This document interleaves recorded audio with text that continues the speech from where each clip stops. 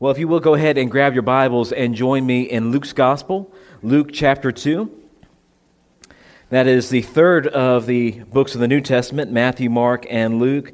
You'll find Luke chapter 2 in your Bible this morning. And as you're doing that, let me just share, we began this sermon series by sharing that it would be tragic for any of us if we just allowed Christmas to come and go without marveling and beholding the wondrous miracle that is Christmas.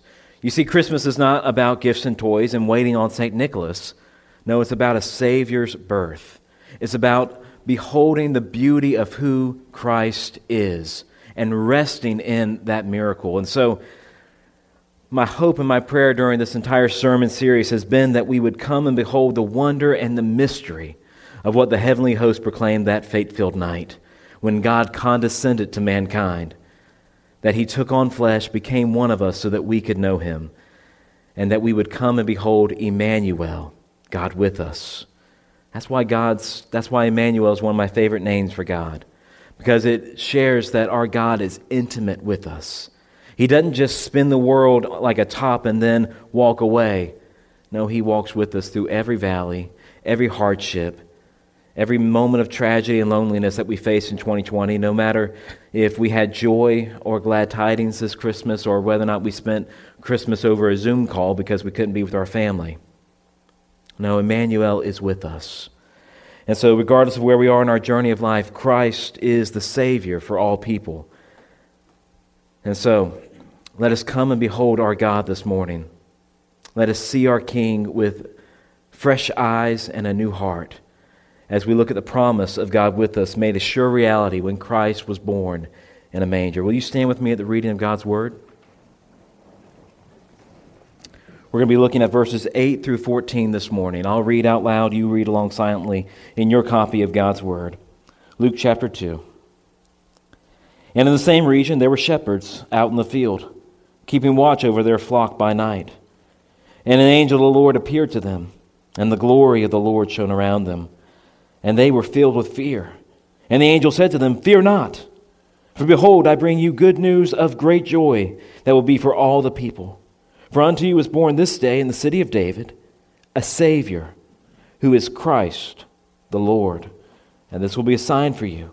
You will find a baby wrapped in swaddling clothes and lying in a manger." And suddenly there was with an angel a multitude of the heavenly host, praising God and saying, "Glory to God in the highest, and on earth peace among those with whom He is pleased." Let's pray. Father God, Lord, I thank you so much for your word. Lord, I thank you, Father, that your word is true. Lord, this is not a hoax. Lord, this is not a fairy tale. This is truth. This is an historical event where all of history is hinged on this moment, that you stepped into creation. That, Lord, you wrapped yourself in flesh, became one of us so that we could know you. The glorious impossible became a reality. So, Lord, I thank you that you are the living God. You are the true God. And that, Lord, you invite your people to come. That, Lord, even though we all have walked various paths of unfaithfulness, you invite us to come to you and to know you and to taste and to see that the Lord is good. So, Father, I pray that, Lord, you would be the teacher in the next few moments. Lord, as we open up your word together and as we look at it, Lord, I pray that, Lord, you would allow the meditations of my heart and the words of my mouth to be acceptable in your sight, O Lord, my rock and my redeemer. I ask and I pray for this in the matchless name of Christ. Amen. You may be seated. Well, there are some stories that we never grow tired of. At least that's true for me. In fact, if you invite me this afternoon over to your house to watch Empire Strikes Back, I will watch it with you with great joy in my heart, even though I've seen that movie probably at least maybe over 100 times. I can quote it. In fact, we were watching it not too long ago at the house, and I could quote every scene of that movie. And so it's a great movie if you've never seen it.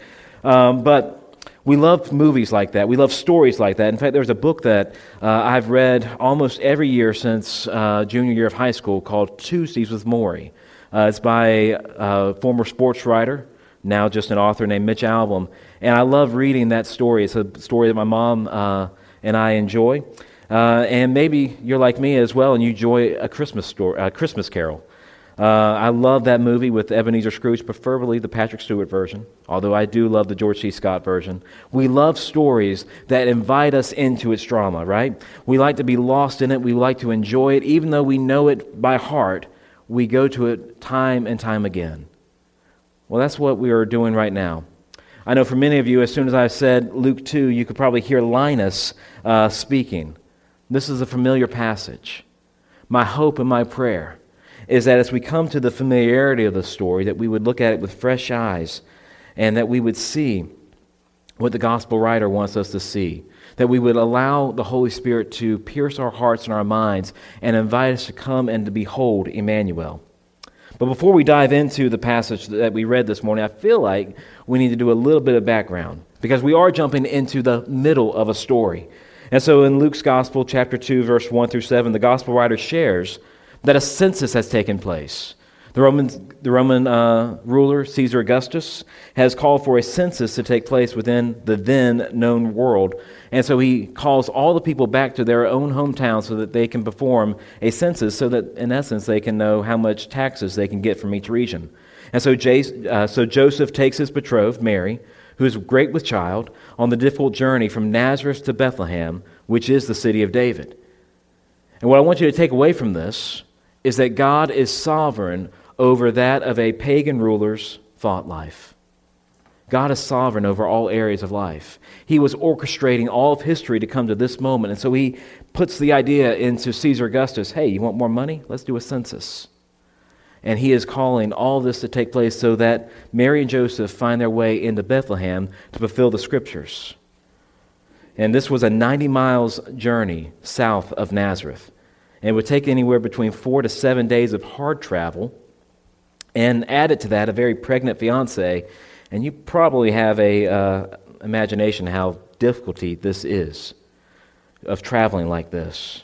And then verse 6 shares this wonderful miracle that while they were in Bethlehem, Mary gave birth to her firstborn son and wrapped him in swaddling clothes and laid him in a manger. The God of all creation, the God who spoke the worlds into existence, humbles himself to be born a helpless baby and placed into a feeding trough of animals, all so he could come and to save the unfaithful from their sins. And that's the first thing I want us to look at this morning from the text we read, that the message of the angel was for you, the unfaithful. While Jesus was being born in a stable in the same region were shepherds who received an incredible message from an unsuspecting messenger. Verse 9 shares that the angel appeared to them. Now, imagine with me for just a moment. The shepherds there around their campfire, some of them are doing sheep duties. And then an angel of the Lord is before them. Imagine the terror of that moment. Because the text says that the glory of the Lord shone around the angel, and they were filled with fear. But I love what the angel says. Fear not. And the angel begins to share the message to the shepherds that night, a message to the unfaithful. The shepherds represent the lowliest of the lows in this time, in this period of Jewish society. You see, no one aspired to be a shepherd. Okay, this was not a great career move. Gone were the days of Moses and Abraham and David, where you would consider that to be a good career decision. Now, shepherds are the lowliest of lows. They stink, and they probably don't look pretty. They probably haven't taken a bath or combed their beard in quite a while. And so shepherds are the lowliest of lows. They are the insignificant of society. And I say all that to say that the shepherds in this story represent us. We are the insignificant of society. We are the lowliest of lows. Now you may be thinking, but Dave, that's not true about me. You don't know what I have in my 401k.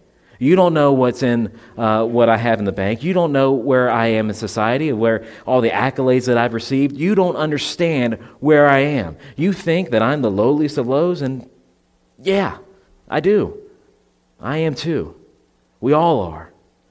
The reason why we are the lowliest of lows, the reason why we are the unfaithful is, in fact, because of our sin. Our sin nature brings us to that point.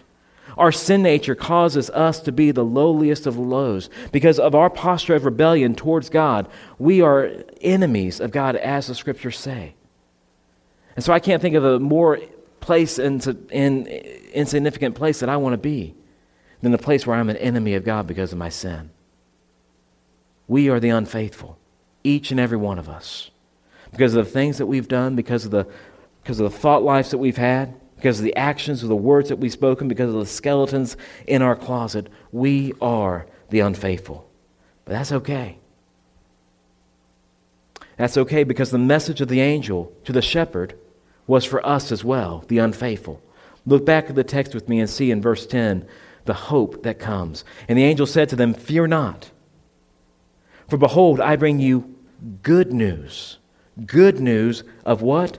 Great joy that will be for all the people. You see, the angel does not bring a message of condemnation to these shepherds. No, he brings a message that is good news of great joy. He brings a message of hope to the shepherds. And what is this message of hope? It is the gospel.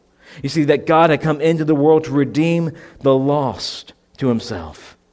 And this message of joy that would be for all the people is that hope had come. And so that's the second thing I want us to see this morning, is that the message of the angel was that hope had come. Look back at the text with me and see this hope that had come into the world. Verse 11 says, "For unto you is born this day in the city of David a Savior, who is Christ the Lord." To the unfaithful people, this is a message of hope that is shocking. That Christ was born for you and for me.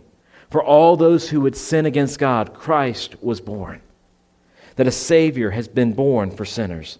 Notice in the text that this is the only time in the Gospels where we see this phrase used. Savior, who is Christ the Lord. This is the only time that we see these titles of Jesus brought together like this. The angel is bringing us rich theology that I want us to unpack this morning as we look at these titles that bring hope to the unfaithful. The first, the angel says, a Savior. He will save his people from their sins. No matter if we have 1,000 lifetimes, we cannot repay our sin debt to God. No, the wages of sin is death. And nothing that we can do, nothing that we can bring to the table can save us from our sins. No, we needed someone to do for us what we could not do for ourselves, and that is what Christ did. That Christ came into sinful humanity, wrapped himself in flesh, became one of us so that we could know him. That he took on our infirmities on the cross, that he took on our condemnation. This is the Savior that was born for us. And I say, church, what a Savior we have. What an amazing God who loves us to such lengths that he would come into creation to save sinful humanity. And I love what Paul says in his letter to the Corinthians, that speaking of Jesus, he who knew no sin became sin so that we might become the righteousness of God. John Piper, speaking about this particular verse in Luke's Gospel, shares, if you don't need a Savior, you don't need Christmas. If you don't need a Savior, you don't need Christmas. But if you understand your sinfulness and how unfaithful you are to God every day, you understand that you need a Savior. You understand that we do need Christmas. We need a Savior to save us from our sins. But let me just add this. If you feel like you need him, but only as a Savior to save you from your infirmities, your health issues, or from your financial woes, or from whatever issue you may be facing today that's not related to your sin issue, then he's not your Savior. Now, I'm not saying that God does not come into our lives and help us. I'm not saying that he's not Emmanuel who walks with us through every moment. But what I'm saying is that the primary reason that Jesus came into this world was not to save you from financial woes or from an issue of life, but rather from your sinfulness. That is the reason that Christ came. Christ didn't come so that you could have all the riches of this life. He came to save you from your sins so that you could join him in the next life and have all the blessings that were to come.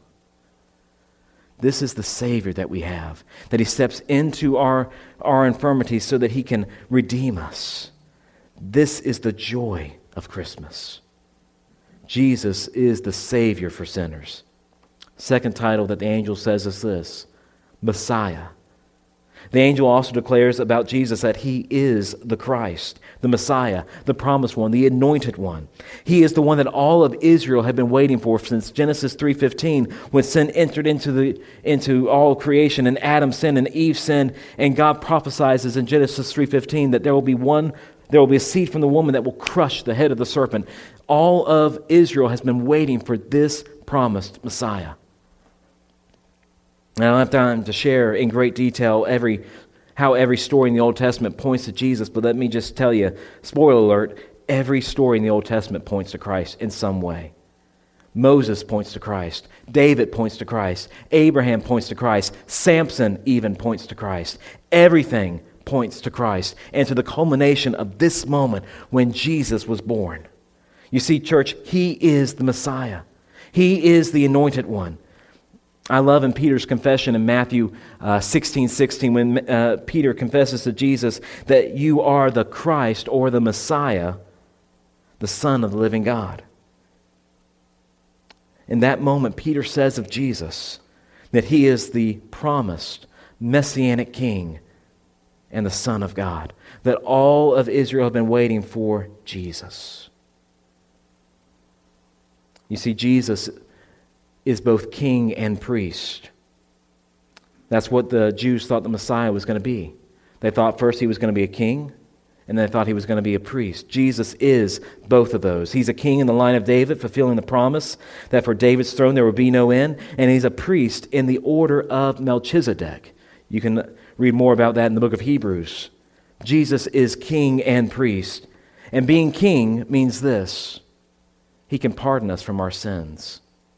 And being priest means he can intercede for us. I like what Hebrews says in Hebrews 7:25. Speaking of Jesus, he is able to save to the uttermost those who draw near to God through him, since he always lives to make intercession for them. Jesus is the Savior and the Messiah. But the angel also does this, declares the divinity of the Christ child. He also says that Jesus is Lord. He is God. He is the maker of all, and he is the ruler of all. John's gospel declares this of the Christ child, and the Word, who is Jesus, became flesh and dwelt among us, John 1:14. The writer of Hebrews also shares the supremacy of the Christ child by saying this: long ago, and at many times and in many ways, God spoke to our fathers by the prophets, but in these last days he has spoken to us by his Son, whom he appointed the heir of all things, through whom also he created the world. And then notice verse 3, he is the radiance of the glory of God and the exact imprint of his nature, and he upholds the universe by the word of his power. The writer of Hebrews makes it clear Jesus is God. Everything that God is, Jesus is. He is of the same substance. Within the Christmas story is the doctrine of the incarnation. And again, the incarnation is just a fancy theological term that describes the miracle that took place that first Christmas morning, that Jesus took on flesh. But he also kept his divinity. You see, Jesus is both fully God and both fully man. That is the miracle of the incarnation. And speaking of this miracle to the shepherds, the angel declares of this baby wrapped in swaddling clothes, placed in a trough for animals to eat off of, he is the Lord. All of this creates a message of hope for an unfaithful people. And the angels respond to this message of hope, to this gospel, by praising God. For how can they not? How can they not praise God? I love that they allowed this one messenger to come and share the gospel to the shepherds, but then they're like, okay, let's peel back the curtain and let's just praise God for all that he's done, for the fact that all of creation has been waiting for this moment for the gospel to bring forth hope to an unfaithful people. And so they cry out and say, glory to God in the highest, and on earth peace among those whom he is pleased. Can I make a point of application for just a second? Does the gospel message that Jesus did for you what you could not do for yourself, does the gospel message that Christ took on your sin, your shame, your guilt at the cross, and then conquered it in the resurrection, does that gospel message, does it bring forth worship in your heart? Now, I'm not talking about Sunday morning worship. Okay? I'm not talking about what we're doing right now, although this is important. I'm talking about everyday worship. Does the gospel bring forth in your life a desire to worship God? Do you just stop in the middle of the craziness of your day and just ponder the fact that God loved you so much that He took on your sin so that you could have His righteousness, that He traded places with you on the cross? Does that stop and make you want to just worship Him and just for just a moment just say, "Thank you, Lord"? Does that? Just a point of application. If it doesn't, I would check your heart. Because you've replaced the joy of Christ with an idol. The great reformer says that our hearts are idol-making factories. All we do is produce idols to make worship to. And they never satisfy. You're looking at a person that loves to worship his idols. Before you look at me with a pious look, you do too. That's why we need to stop and pause and remind ourselves of the gospel. Remind ourselves of what Christ did for us. And when we do that, we destroy those idols. And we worship Him. How's your worship this morning? But the angels say, "Glory to God in the highest." Their response is worship. And then notice what the text says that they say at the very end of verse 14. With whom He is pleased. With whom He is pleased. I stopped and I pondered that, and I went, how is one pleased? How is God pleased with us? How does this happen? It is the gospel. You see, by resting in faith in all that Christ has done for us, that's how God is pleased with us, by resting in the gospel. You see, the gospel in itself is an invitation, is an invitation to come, no matter where you are in your journey of life. The invitation is to come and to see that the Lord is indeed good to sinners, that He saves sinners from their sins, to the weak and to the unstable, to the bitter and to the broken, to the barren and waiting ones, to those who are tired of praying, to the guilty and hiding ones. There is no need to run. See what your God has done for you. Church, He is the Lamb that was given, slain for our pardon, as the song says. His promise is peace for those who believe. And so the invitation is to come. Though you have nothing, come. He is the offering. Come. See what your God has done. Church, yes, the Christmas season is over. We're after the 25th. But the invitation of Christmas is always the same. To come and behold the wonder and mystery of Emmanuel. To come and behold the Savior who is Christ the Lord. Are you doing that today? Are you beholding Christ? Are you resting on the promise? That's the question that we have to ask ourselves today. Come, behold the Savior, who is Christ the Lord. Let us pray.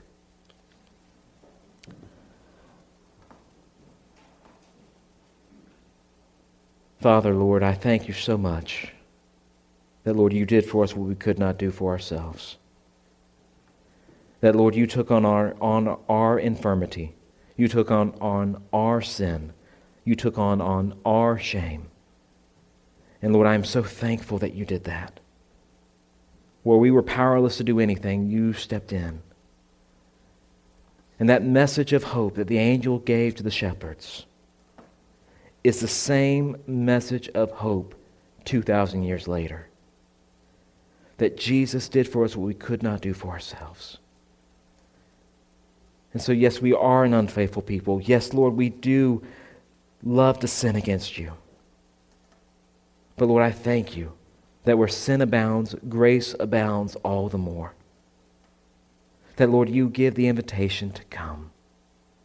And so, Father, I pray for everyone in this room that, Lord, we would come and behold you. Lord, we're all bringing so many different things to our life right now. So much baggage, so much sin. And Lord, you say, come. So, Father, I pray that you would destroy the idols, destroy the things that block us from coming, and that, Lord, we would worship you. And we would rest in the promise of Emmanuel. I ask and pray for this in Christ's name. Amen.